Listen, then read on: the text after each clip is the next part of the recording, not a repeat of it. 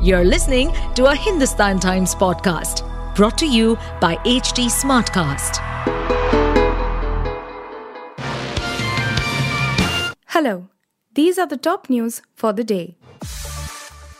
The Allahabad High Court on Thursday dismissed the petition filed by the Anjuman Intizamiya Masjid Committee challenging the District Court's order dated 21st July by which the District Court had directed an ASI survey of the Gyanvapi mosque premises.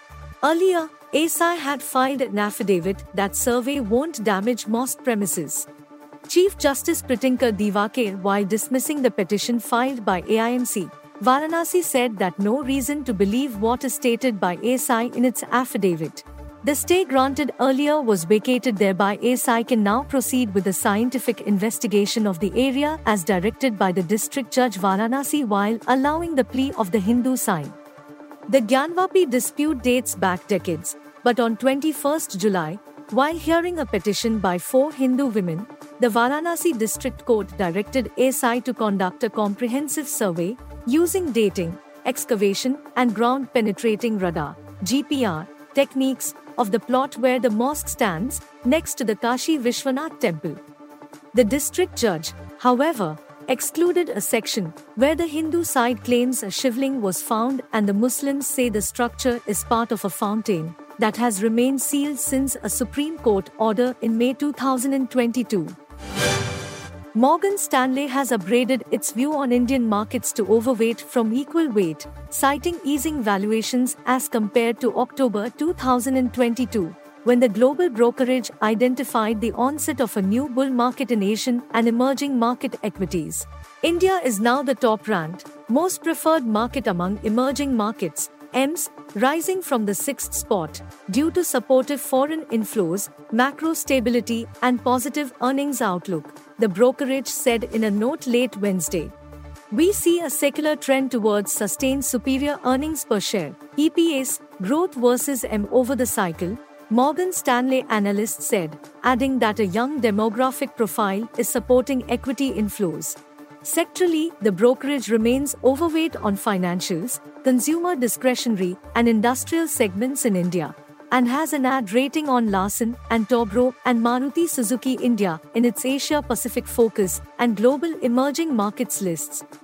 The situation in Indian markets is in stark contrast to that in China, with the country at the start of a long-wave boom at the same time as China may be ending one, it said. We think returning India to an overweight rating and downgrading China to equal weight is warranted, analysts said, referring to the Indian market's outperformance over China as a sign of a structural breakout in favor of India. 3 persons have been detained from Nrisinghpura village in Rajasthan's Bhilwara district on the suspicion raping a 14-year-old girl and later killing and burning her body in a coal furnace, police said on Wednesday. Police said that they received information about the incident from the family members of the minor girl who went looking for her after she went missing for several hours.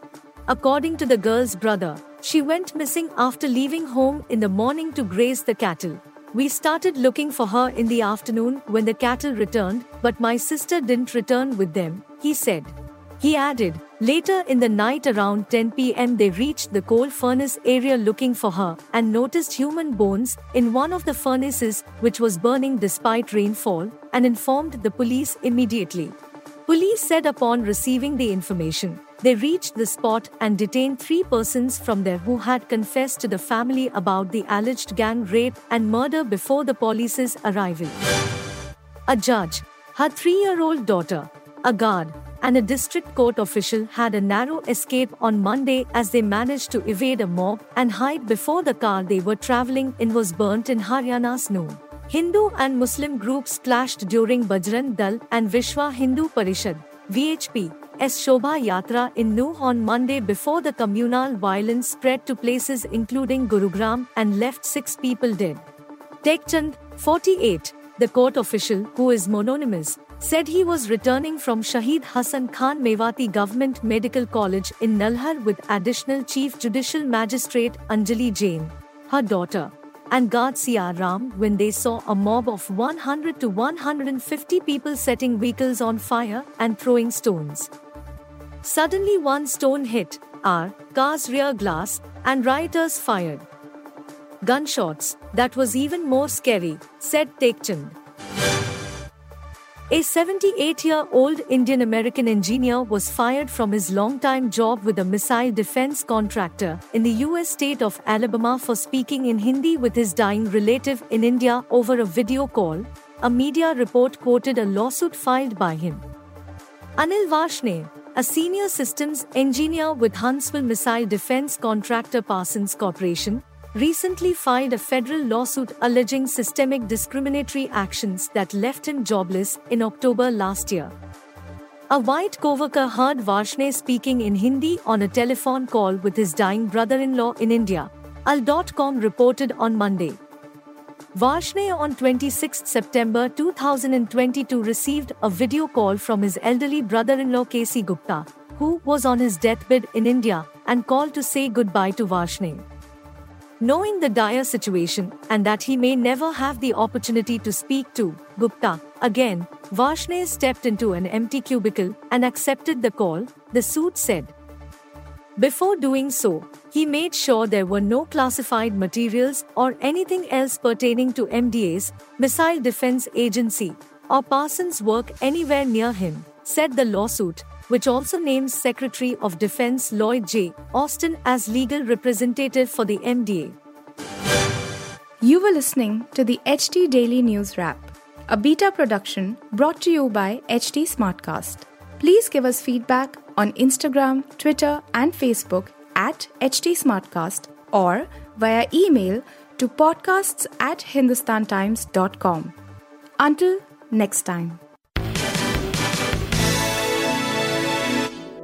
To stay updated on this podcast, follow us at HT Smartcast on all the major social media platforms.